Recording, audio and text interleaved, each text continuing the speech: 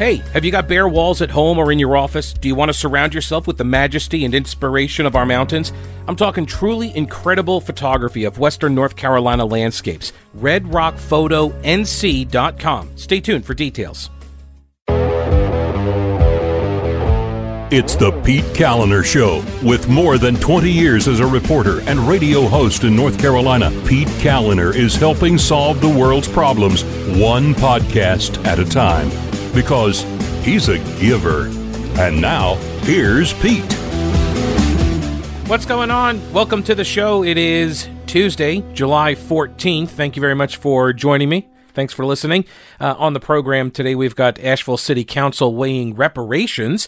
Thomas Sowell addresses systemic racism. And we're going to talk with Jason Whitlock from Outkick.com about the NFL, the Black Lives Matter movement, as well as Cam Newton and the Panthers. Just a little bit. First, I want to thank some of the people who make the program possible. Folks like, for example, Andy and JK and Richard and Stephen, Kim, Catherine, Deborah, Manuel, Nick, Grant. I appreciate all of the support. I couldn't do it without you. Also, Mattress Man. Here's something I couldn't do without Mattress Man. Sleep on a bed. Because I bought my bed from them. And so if not for them, I wouldn't have a bed. I would be sleeping on the floor because they're the only place you should get your next bed from. If you are thinking about using maybe your Trump check, your Donald dollars for a new mattress, then go to Mattress Man. Go shop online at mattressmanstores.com and you can see all of the products that they offer. So many different types of mattresses. They have adjustable bases. They have tons of deals on all sorts of product lines, including the Biltmore collection. The Biltmore collection they're high-end mattresses. These are the mattresses at the Biltmore Inn and Hotel. Okay, they are made in Fayetteville. And they're made by Restonic. This is the Biltmore mattress line. Also, they have Nature's Spa. This is a brand new line of mattresses by Paramount Sleep. And these are the mattresses that are featured at Blackberry Farm in Tennessee. So you can bring some of that luxury to your home as well. But they have tons of other mattresses, adjustable bases, as I mentioned.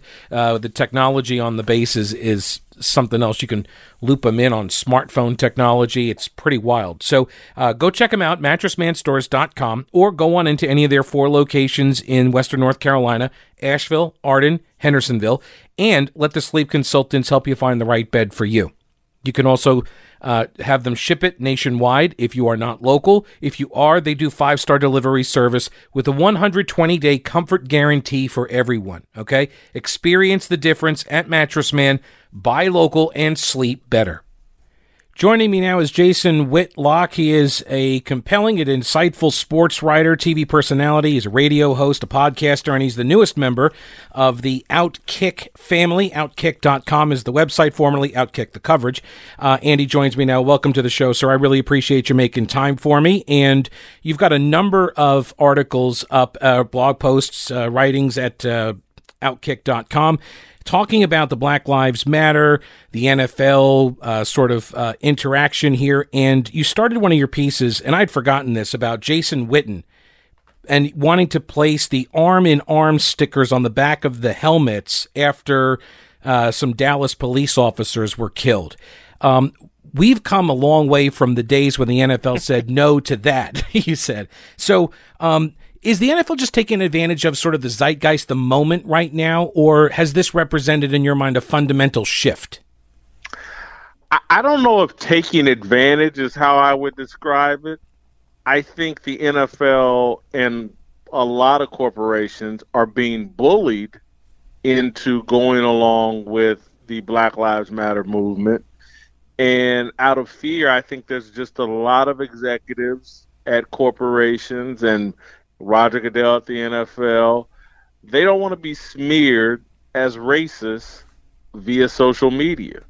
And social media, particularly Twitter, is the home ground and home court of the Black Lives Matter movement.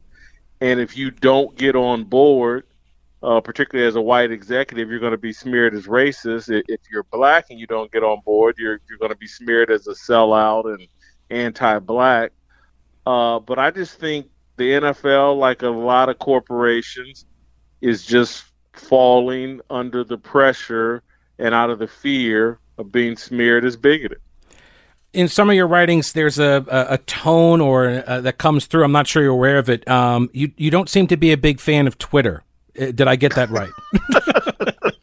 Yeah, I think you got that 100% accurate. Look, I think I would compare Twitter, how I feel about Twitter, to how I feel about McDonald's. I have a love-hate relationship with it. I love McDonald's. I love fast food. It's not good for me. It's not healthy. It doesn't improve things for me. And look, there are some people, and again, fast food's a weakness for me, and it damages me, keeps me overweight. But there are some people that can eat fast food, and they're in perfectly good health. And so I think I'm someone who can interact over Twitter and not be damaged by it, not be changed as a journalist by it. But that's not the case for the overwhelming majority of people in the media. Twitter's had a very corrosive effect on media. It's made us lock in on anecdote-driven narratives rather than actual research, data, evidence, and so it's promoted an anecdote-driven worldview. And you can find an anecdote to justify virtually any belief you want. I could go through Twitter and find someone that says, hey, man, Jason Whitlock's the sexiest man in America. Doesn't make it true. So, it's a nice little anecdote. I've dated a woman or two that thought I was the sexiest man in America, but it's not factual. So could Colin Kaepernick, you spend a lot of time talking about him, and especially after his tweet about using the video of Frederick Douglass's comments and such. And well, let me ask you this way. Could he happen without Twitter? No, he could not exist without Twitter, just because there's just no substance to Colin Kaepernick. He doesn't say anything. And so if there's no Twitter for him to retweet or for Nessa to tweet out things for him, Nessa being his girlfriend, he produces no content to back up his alleged beliefs. And I just think in a world without Twitter, where in a world 25 years ago when you had to earn a voice in public discourse, you weren't just granted that right or that privilege by the fact I got a laptop or a smartphone. I get to now have an outsized voice in public discourse. People used to have to earn that through intellect, through the producing of journalism, through research, things like that. Now no one has to earn it. All you got to do is, string together some tweets and hook it up to some algorithm that's controlled by people in Silicon Valley, and you get to turn Colin Kaepernick into the modern-day Muhammad Ali. And as I love to call Kaepernick, mute Muhammad Ali. Muhammad Ali was known as the Louisville Lip. He never backed away from a conversation, defending his opinions. Colin Kaepernick does none of that, but in 2020, we can see him as a modern-day Muhammad Ali. It's a joke. I got to say, though, you kind of hurt my feelings a little bit when you said without Twitter, Kaepernick would be a flash in the pan, long-forgotten quarterback, not much different than Stan Humphries, Jake Delhomme, Kerry Collins, and Neil O'Donnell. Why do you got to name two Panthers in that list? What's up? Why would you do that? They're guys that appeared in the Super Bowl, didn't win, and other than me referenced it in a column, they've long been forgotten. Oh, Jake Delhomme was great. Come on. Not so much Kerry Collins. I give you that one. Yeah. That was quite the season. Anyway, so I thought you made a really great point in this piece, though. You said, does racism and unfairness exist in America? Yes, it exists everywhere. But the founding fathers created a system based on principles that would allow the nation to evolve faster than others. And I have not heard anybody sort of speak to this point. And then you did another post on this entire concept of societal evolution. Yeah, I think what's going on in America and how we're reevaluating our history and demonizing and canceling people from our history is a joke. Look, slavery was a worldwide, global pandemic.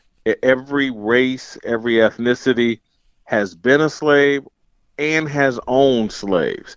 And during the 17 and 1800s, slavery was commonplace throughout the world. America recovered fastest and evolved away from it faster than the overwhelming majority of the rest of society because of the principles laid out in the Declaration of Independence and in our U.S. Constitution. It's why America is a worldwide leader when it comes to progress, racial progress, and all other kinds of progress, because the founding fathers and Thomas Jefferson and George Washington, if you go really study history, they understood that America was going to have to move beyond slavery. It was just, how do you do it? If you try to end it at the start of America, America never exists. You spark a civil war instantly if we try to do this in 1776. And so in order to preserve the country, and again, are these guys perfect? Hell no. Did they own slaves? Hell yes. I get it. But they put the tools in place for America to evolve beyond slavery and towards emancipation. And you got to tip their hats to them. It was the right thing to do. Now, would the absolute right thing to do, I guess, been to immediately go to war and have a civil war and have that 80 years in advance of when it eventually took place? Yeah, I guess that's easy for people to say, but some people are pragmatists, and some people were trying to think in their minds, big picture. How do we preserve this country? How do we get this country started while also addressing the problem of slavery? I tip my hats to them for putting a plan in place. You said it also, slavery does not remotely define your identity. And I thought that was pretty important as well. So what's the answer? What do you say to people who do fall into that camp? It's just a mistake. How can something that you never participated in be central to your identity? I mean, can it be part of your identity? Yes. Are there ramifications from slavery that are still ongoing? Yes. But is it the central part of your identity? I think we as Black people are making a mistake holding on to that. Again, listen, I'm just telling you, everybody's at some point was a slave or an enslaver. Everybody. Not everybody holds on to that identity as a slave 150 years, 170 years after its abolition. So I just think I've tried to explain through my columns, like what do I build my identity around? Being a Christian, being an American, being raised by great parents. There are other things to build your identity around other than I'm a slave, and if I hear the word noose, it reminds me of slavery and blah, blah, blah. It's just inappropriate. If you're constantly looking in the rear view mirror, it's hard to move forward. Yeah, it's got to be exhausting too. I can't imagine, just looking for every opportunity to feel like that. Feel slighted. Yeah. Yeah. Mm-hmm. Yeah. And so all right. So now I almost feel like I've forgotten how to even talk about sports, given the plague and all. Well, we haven't had any. So. That's right. And I think that's part of our problem as a society right now. So let me ask you, because you are, I'm assuming you're a fan of Cam Newton. You like Cam Newton, you think he's fantastic. We're in the same boat on that. Unfortunately, he left my Panthers, and now he's up in New England, and I'm not so happy about that. So what are you looking for out of Cam Newton and this Bill Belichick relationship now? Well, I'm hoping that there's some sort of return to Super Cam. Yeah. I'm hoping that Cam really dives into the details of football and, worries less about being a brand off the field and being a fashionista off the field and just wants to go back to being an MVP caliber football player. If that's the case, I love a motivated Cam Newton. When he is focused and motivated, he's a major problem on a football field. And so I love the pairing of he and Bill Belichick.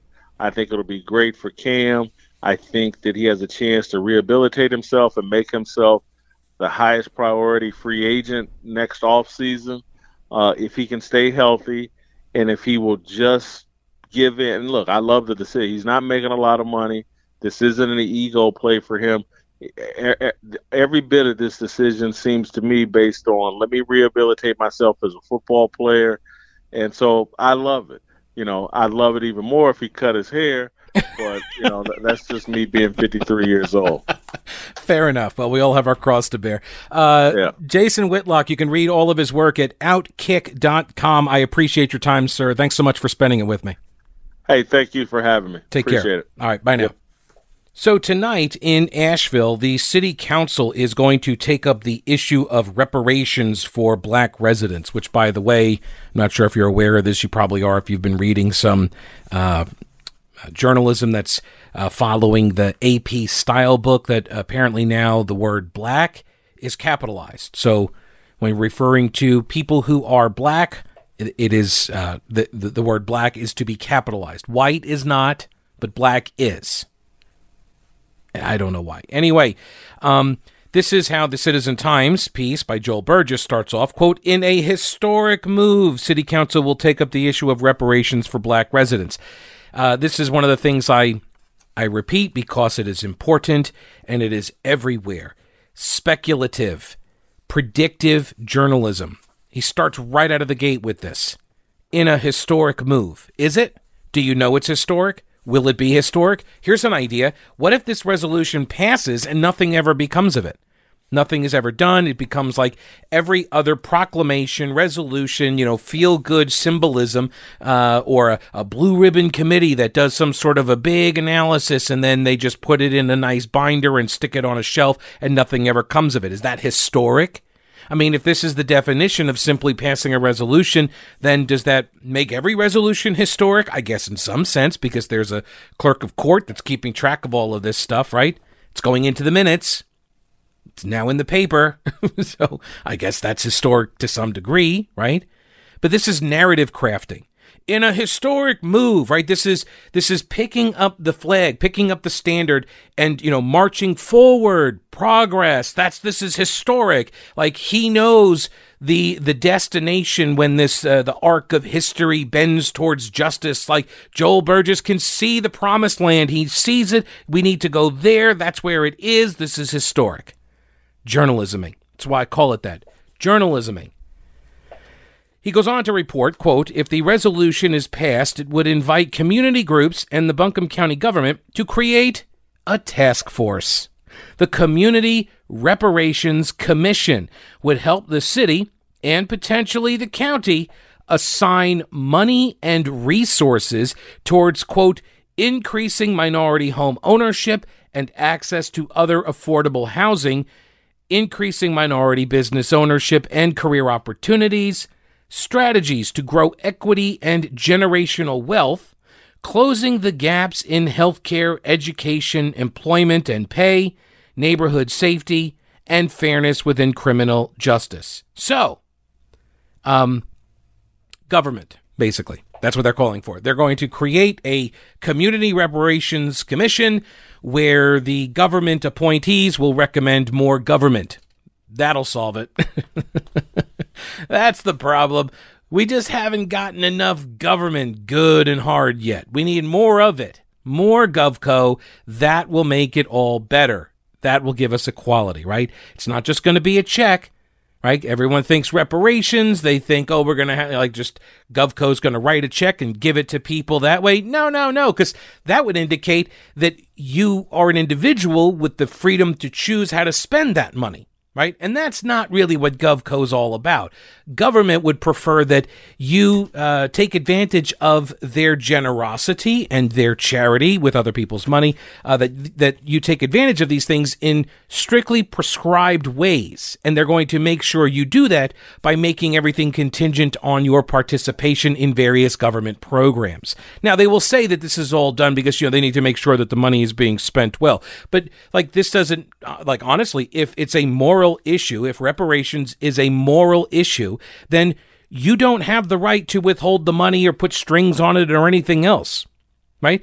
You should just write the check, give it to people, and then you're done. And that's it. Conscience cleared, slate is clear, right? History is now wiped clean. We are all even. You got the money. But see, they won't do that. Isn't this an interesting window into the mindset of the Marxists and the big government types, right? This is what it's about. It's not about actually, giving people money and letting them build that wealth for themselves. It's about hooking them into more government programs. Because if you had the ability to, here's your check for $1 million, Buncombe County black person, here you go, $1 million. What do you think that person's going to go do with it? Maybe buy some property, right? Open up a business, right? That would create generational wealth. But that's not what's being offered here. No. See, because we don't trust you, I guess. I guess that's what they're saying, right? They don't trust you. They don't want you to have that kind of money. Also, I think some folks might get mad about that. Don't you think? Someone who's paying taxes, barely scraping by, and then their tax dollars get used to pay for somebody else's, windfall. I think that might be politically unattractive for some elected officials. The city has taken steps in the past, Joel Burgess writes, to reduce the effects of racism within its own institution, including a 2016 funding of a disparity study and the establishment of the Office of Equity and Inclusion, which I thought had solved all the racism in the city, but it hasn't. So, oh well. Protests over the death of George Floyd and the general treatment of African Americans spurred bigger actions in places across the country. The move in Asheville comes after activists pushed the council to take up reparations this month, which, by the way, this should tell you who really runs the local Democratic Party and, by extension, the Asheville City Council. The activist base. I have been saying this for years, and if they are not in control of your local city council in your town or city or county, be aware, because they are coming. Have you ever seen a photo of the Blue Ridge Mountains so stunning that you couldn't look away? Well, that was me when I first saw Stacy Redmond's work at redrockphotonc.com. Stacy is from Western North Carolina, shooting landscapes for 2 decades after he realized life is short. You don't get time back. So do what you love. Don't regret not spending time with family or chasing your dream. His work is brilliant, striking, and easily affordable for any space. See for yourself at redrockphotonc.com. Use promo code PETE for 20% off. That's redrockphotonc.com. Have you been trying to set up or improve your business's website? It can be overwhelming for any of us. I know it was for me. So let my friend Schaefer Smith at Schaefer Smith Design help you with logos, graphics, photos, an online store, search engine optimization, website maintenance, and security. For professional services, corporate, small business, and entrepreneurs, Schaefer Smith Design. Make your site look professional and user-friendly for your customers and you so you can adapt quickly. SchaeferSmith.com. That's SchaeferSmith.com. The show is also made possible by Rowena Patton and her All-Star Powerhouse team. Current events have impacted us all in many different ways, and maybe you need to sell your house, but you're thinking, I don't want the traffic coming through my house right now. Well, Rowena Patton and her All-Star Powerhouse team, they've got investors ready to tour your home virtually and potentially make a cash offer, saving you the hassle and stress of buyers having to walk through your home. Start out with a video consult with Rowena Patton. She's the only agent I would call if I'm buying or selling a house. You should too. Call her today, 333-4483, mountainhomehunt.com, and start packing. The show is also made possible by Old Grouch's Military Surplus. Are you ready for disaster? Do you need some advice? Are you looking for military surplus that's real? For more than 3 decades, the answer has been Old Grouch's Military Surplus in downtown Clyde. It's an old-school, traditional store with a mix of modern and vintage items. See my friend Tim. He'll hook you up. He gets new stuff all the time, American-made, because it's real military surplus. Camo, shirts, hats, dog tags, gear. Old Grouch's on Main Street, downtown Clyde, across the street from the anti-aircraft gun, and at oldgrouch.com.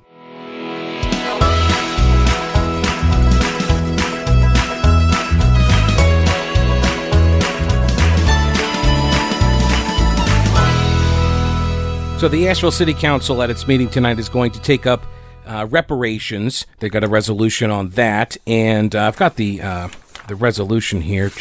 A lot of whereases, whereas. And as Jason Whitlock was mentioning, there's a whole list of ways that African Americans have been victimized. It's over a page and a half of all of the whereases. Disproportionately suffer, disproportionately limited, disproportionately forced. All of these whereases, and then the resolution is that they apologize and make amends for its participation in and sanctioning of the enslavement of black people. This is the City Council of the City of Asheville also apologizes and makes amends for its enforcement of segregation and its accompanying discriminatory practices. Also, number 3, apologizes and make amends for carrying out an urban renewal program that destroyed multiple successful black communities. Now, that one I do agree with, right? The, quote, urban renewal in the 70s, enacted by Democrats in all of these cities all over America that just obliterated black neighborhoods and successful businesses and such. Yeah. Calls on other organizations and institutions in Asheville that have advanced and benefited from racial inequality to join the city in its apologies and invites them to address racism within their own structures and programs and to work with the city to more comprehensively address systemic racism. Calls on the North Carolina General Assembly, the state, and the federal government to initiate policymaking and provide funding for reparations at the state and national levels. Directs the city manager to establish a process within the next year to develop short, medium, and long-term recommendations to specifically address the creation of generational wealth and to boost economic mobility and opportunity in the black community. This one is interesting. To me, and I'm going to get it. This is what I'm going to get into with the systemic racism, but also the difference in poverty levels and what creates generational wealth. Is it government programs? Is it government programs alone? Let's say it that way, because you could take advantage of some big fat, like if you're Solyndra, right? Take a whole bunch of money from the government with via a program or grant, and then you keep all the money, and then you use that to build generational wealth. It's one of the things, though, about generational wealth. If you have a generation or two of idiots, they can fritter away an entire fortune. It's possible. History is replete with stories like that. Let me finish this. Number 7, fully supports its equity department staff and its work, and it encourages the city manager to utilize their talents when forming policy and programs that will establish the creation of generational wealth and address reparations due in the black community, as mentioned above. And number 8, seeks to establish within the next year a new commission empowered to make short, medium, and long-term recommendations that will make significant progress towards repairing the damage caused by public and private systemic racism. Racism gets a capitalization there, too. I'm not sure why. Enslavement got it also. Enslavement got capitalized. Racism got capitalized. I'm not sure. I'm not sure why. I feel like I'm reading an unhinged Twitter account at some points here. Other local government community organizations may also be invited to have representation on the commission. The task of the Community Reparations Commission is to issue a report in a timely manner, of course, for consideration by the city and other participating community groups for incorporation into their respective short and long-term priorities and plans. Accountability for achieving equity will be enforced in the appropriate offices. The report and the resulting budgetary and programmatic priorities. Okay, so you get the idea here. That's the last one. And then they're like, hey, we want an update from the manager. After we do this, we would like an update from the manager, regularly about how we're doing, rooting out all the racism. Okay? All right. So that's the first thing they're going to do. They're also going to take up this matter of the Black Lives Matter mural on the street. Okay? There is, in downtown Asheville, there's this sort of loop. It goes around the central Pack Square Park, and they're going to paint Black Lives Matter, in the big street mural. You've seen these types of things all over the nation, in where they, like, big yellow letters. And I'm not sure if these are going to be yellow letters or if they're going to paint each letter as some, work of art, like a mural inside each letter. I think Charlotte did that. So anyway, they've got this deal. It's coming up on the agenda this evening, and supposedly most of the money has been raised privately by the Asheville Area Arts Council.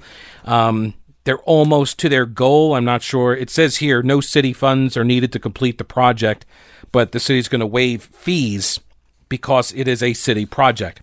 So whenever they do these things at the city of Asheville, it's always funny to me. They have like these boilerplate types of language, these templates that they use whenever they introduce an agenda item or a resolution, or they're going to pass an ordinance. They have to read this like paragraph explaining like why it checks off certain things. It's like a script that they always read. Anyway, and much like that, their proposals that come from staff follow a similar type of boilerplate guideline here. And so they always break down pros and cons, which is very helpful. So if you're a city council person elected to represent all of the people of Asheville, because we don't have district elections here, so every member of council supposedly represents every citizen of Asheville. But if you don't have time to do your job, which a lot of them seem like they don't, then pros and cons comes in very handy, because you don't have to actually do any research on this. You can just read what staff tells you. So here are the pros and cons. Pro: contracting with this not-for-profit provides the city with the ability to artistically express itself in matters of public concern, furthering Asheville's identity as a place built on creative culture and economies. It also, the contract results in the hiring of 19 African-American artists, okay, who are going to get a couple $100 a piece, I think, for each letter. So those are the pros. Okay, pros. Cons. What do you think the cons of this project might be? You take a stab at that. Here's they found one. The city of Asheville staffers, they did see one potential downside. Some community members may not agree with the city's expression, which that's a pretty large umbrella, right, to fit under there. Yeah, some people might not agree. I don't know, might there be some other things that might fall under that category? For example, what if I would like to have an art project installed? What if I would like to write something on the streets? Are you going to be able to reject my proposal, or because this is a city project that you think that's going to insulate the city from other requests? Maybe some litigation to follow if anybody cares enough to do that, which I doubt they will, not in this town. But that's the first thing. But more importantly, I think this is the most obvious one. It's the expression of the disagreement that you're going to have to deal with, which is what? People are going to vandalize it, right? There are going to be people who either go after this thing intentionally, or you're going to have people that, as we've seen in other cities, I think it was in Charlotte also, where somebody drove through downtown and drove over the mural, and everyone was like, I can't believe they drove on it. Like, it's a street, and if you're going to paint over the street and people are going to drive on it, then it's going to get damaged. Like, that's what's going to happen. But of course, in our stupid society, now everything is going to be deemed an aggressive act of vandalism against the mural, which then is going to prompt, more divisiveness. You're also going to have people who don't particularly agree with the Black Lives Matter organization, the Marxists that run the organization, which is what it is. And I understand Black Lives Matter is a different thing to different people. There are any number of ways to interpret the sentence of 3 letters, right? For some people, it's simply just an expression of unity and belief and support. And for others, though, the Black Lives Matter movement is Marxist, because it is. Okay, it is. That's the owners, not the owners. The founders are self-described, self-proclaimed, out and proud cultural Marxists. They will tell you that. That's the point. That's what they are using their organization for. And so there are some people who don't appreciate that. For example, New York City, where they painted this Black Lives Matter mural on Fifth Avenue right in front of the Trump Tower, which I'm sure had nothing to do with the site selection for the mural. But some guy went out there with red paint and dumped a bunch of the red paint on the mural. Here's the Hills write-up on it. In brief footage of the incident captured early Monday, the man, whose face was covered, can be seen dumping a can of red paint over part of the mural, days after it was completed. The man, who also doesn't appear to be wearing gloves, then sets the can down on the street and flees. What do you think that's about? The Hill is telling it, hey, we can get fingerprints off that can, everybody. Get the fingerprints. We need to find out who this guy was. However, by late afternoon, the relatively small part of the mural that had been vandalized had been repainted. So, okay. I'm sure we will see none of that here in Asheville. Not at all. All right, so because what we know about Asheville is, of course, that nobody paints over anybody else's work in this town, particularly with spray paint. That doesn't happen in this area at all. By the way, one of the things that Jason Whitlock writes about in one of his columns is about how the Black Lives Matter folks say that there's a single path to racial evolution and enlightenment, and that is through submission to the Democratic Party. That's why the Democratic Party, the pro-slavery party, pro-Jim Crow party, anti-civil rights party, that's why they're not under attack from Black Lives Matter and Antifa, right? That's why they're not the target. All right, National Humanities Medal winning economist and scholar Dr. Thomas Sowell spoke with Mark Levin the other day, and he was asked about this question of systemic racism. And Mark Levin said, what does it mean? And whatever it means, is it true? And here's Dr. Thomas Sowell. It really has no meaning that can be specified and tested in the way that one tests hypotheses. It does remind me of the propaganda tactics of Joseph Goebbels during the age of the Nazis, in which he's supposed to have said that people will believe any lie if it's repeated long enough and loud enough. And that's what we're getting. I don't think, it's one of many words that I don't think even the people who use it have any clear idea what they're saying. Their purpose is served by having other people cave in.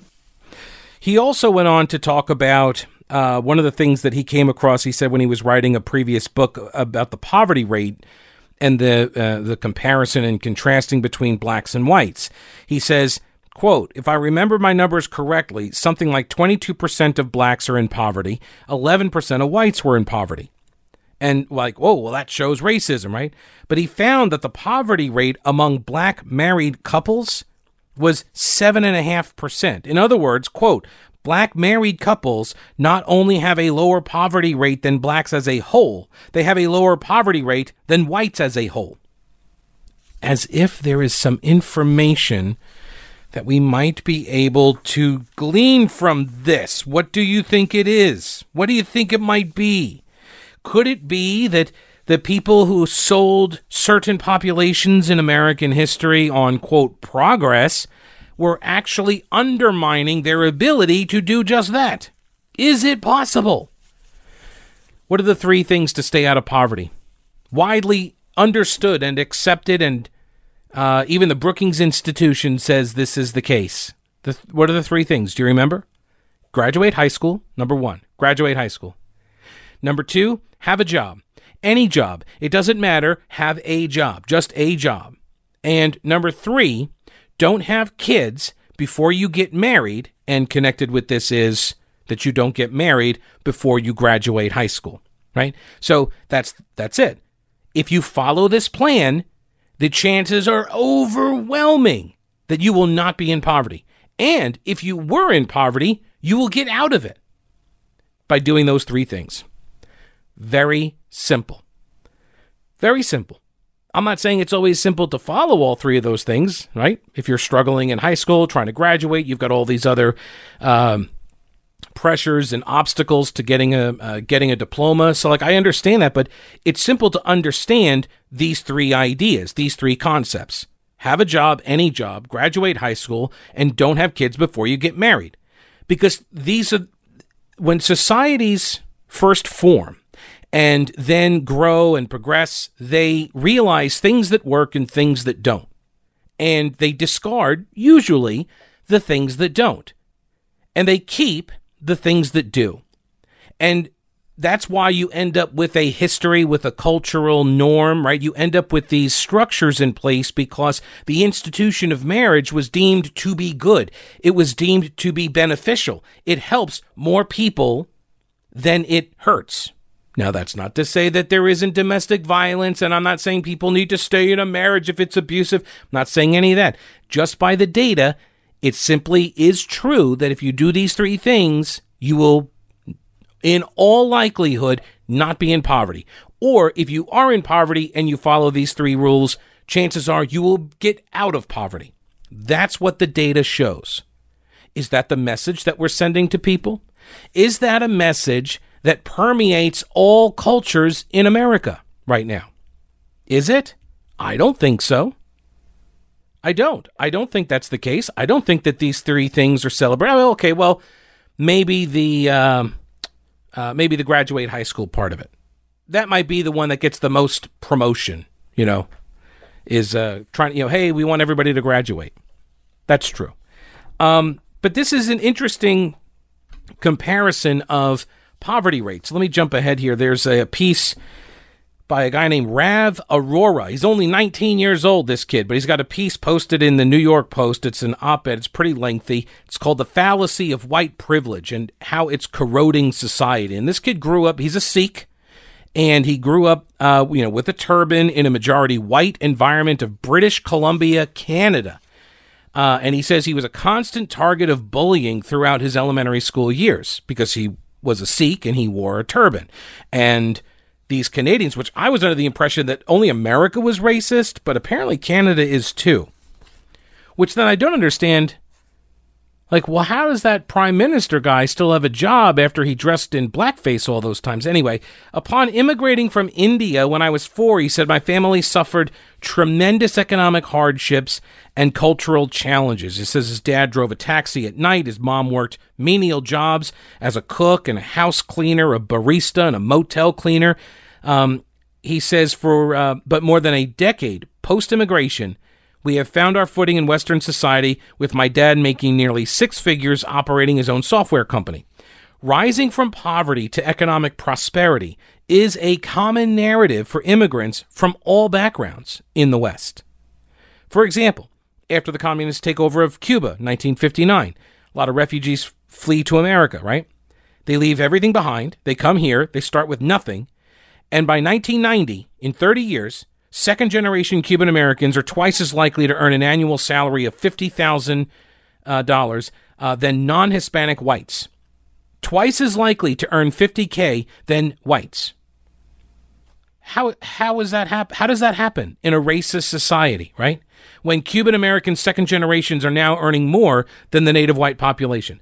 The notion of white privilege, he says, stems from the idea that whites have benefited in American history relative to, quote, people of color. And it's true that the institution of slavery and the following decades of anti-black dehumanization has a continuing impact today.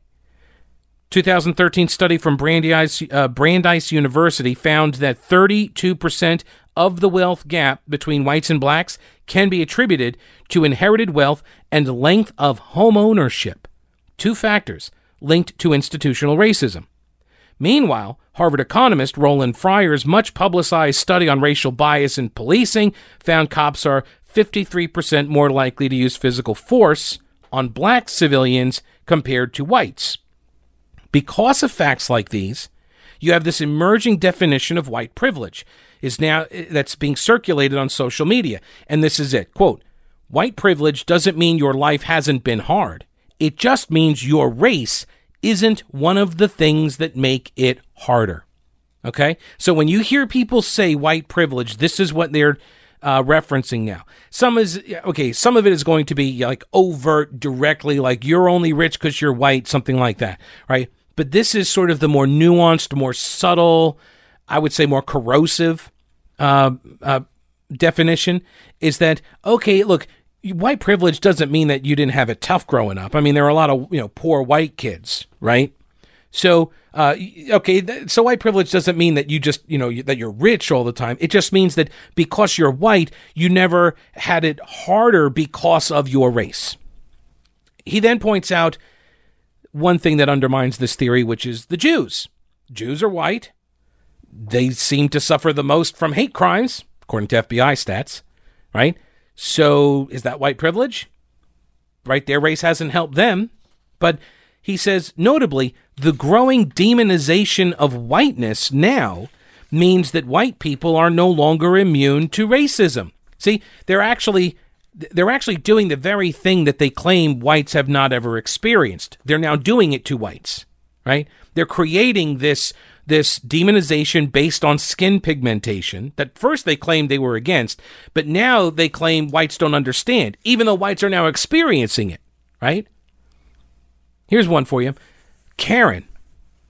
What's a Karen? When people say, oh, Karen, I don't use this because it's because I don't think it's fair to people who have the name Karen. They didn't do anything to deserve that. These people just chose a name, they chose a word, and now they're twisting this word and making it something else. Kind of like the OK sign, right? But see, nobody sees anything wrong with lampooning and mocking, demonizing the name Karen, and specifically as applied to white women, right? That's what's going on here.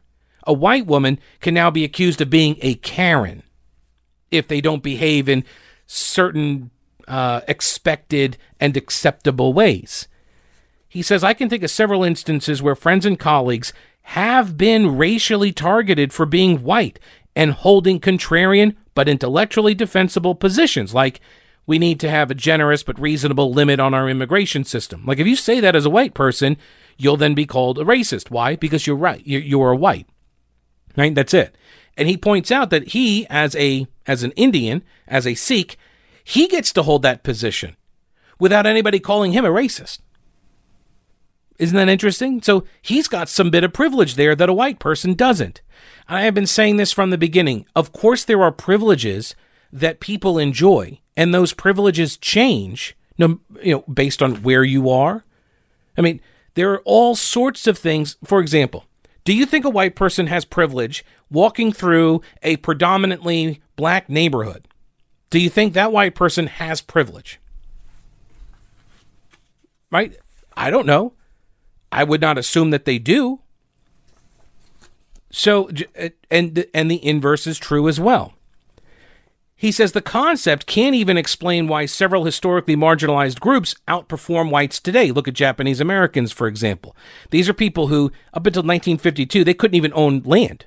Okay? They could not buy property in like a dozen American states. They were interned during World War II. But by 1959, the income disparity between Japanese and white Americans had nearly vanished. By 59, Japanese Americans now outperform whites in income statistics, educational outcomes, and test scores, as well as incarceration rates lower than whites.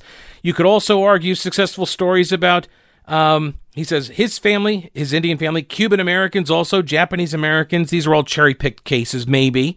But whites are far from being the most dominantly successful group in Western society. Did you know that? There's a ton of data collected from Quillette analysis, and it shows overwhelming white underachievement relative to several minority groups among health outcomes, educational achievements, incarceration rates, economic success. So, on the whole, he says, whatever systemic racism exists appears to be incredibly ineffectual, right? Or even non-existent, given the multitude of groups who's consistently eclipsing whites in these measures, right? If this is white privilege, they're not doing very good at it. Several minority groups outperform whites, substantially so. They are Pakistani Americans, Lebanese Americans, South African Americans, Filipino, Sri Lankan, Iranian, Indians. Actually, Indians have almost like double the household median income of whites. Interestingly, several black immigrant groups also outperform whites. Nigerians, Barbadians, Ghanaians, Trinidadians, and Tobagonians.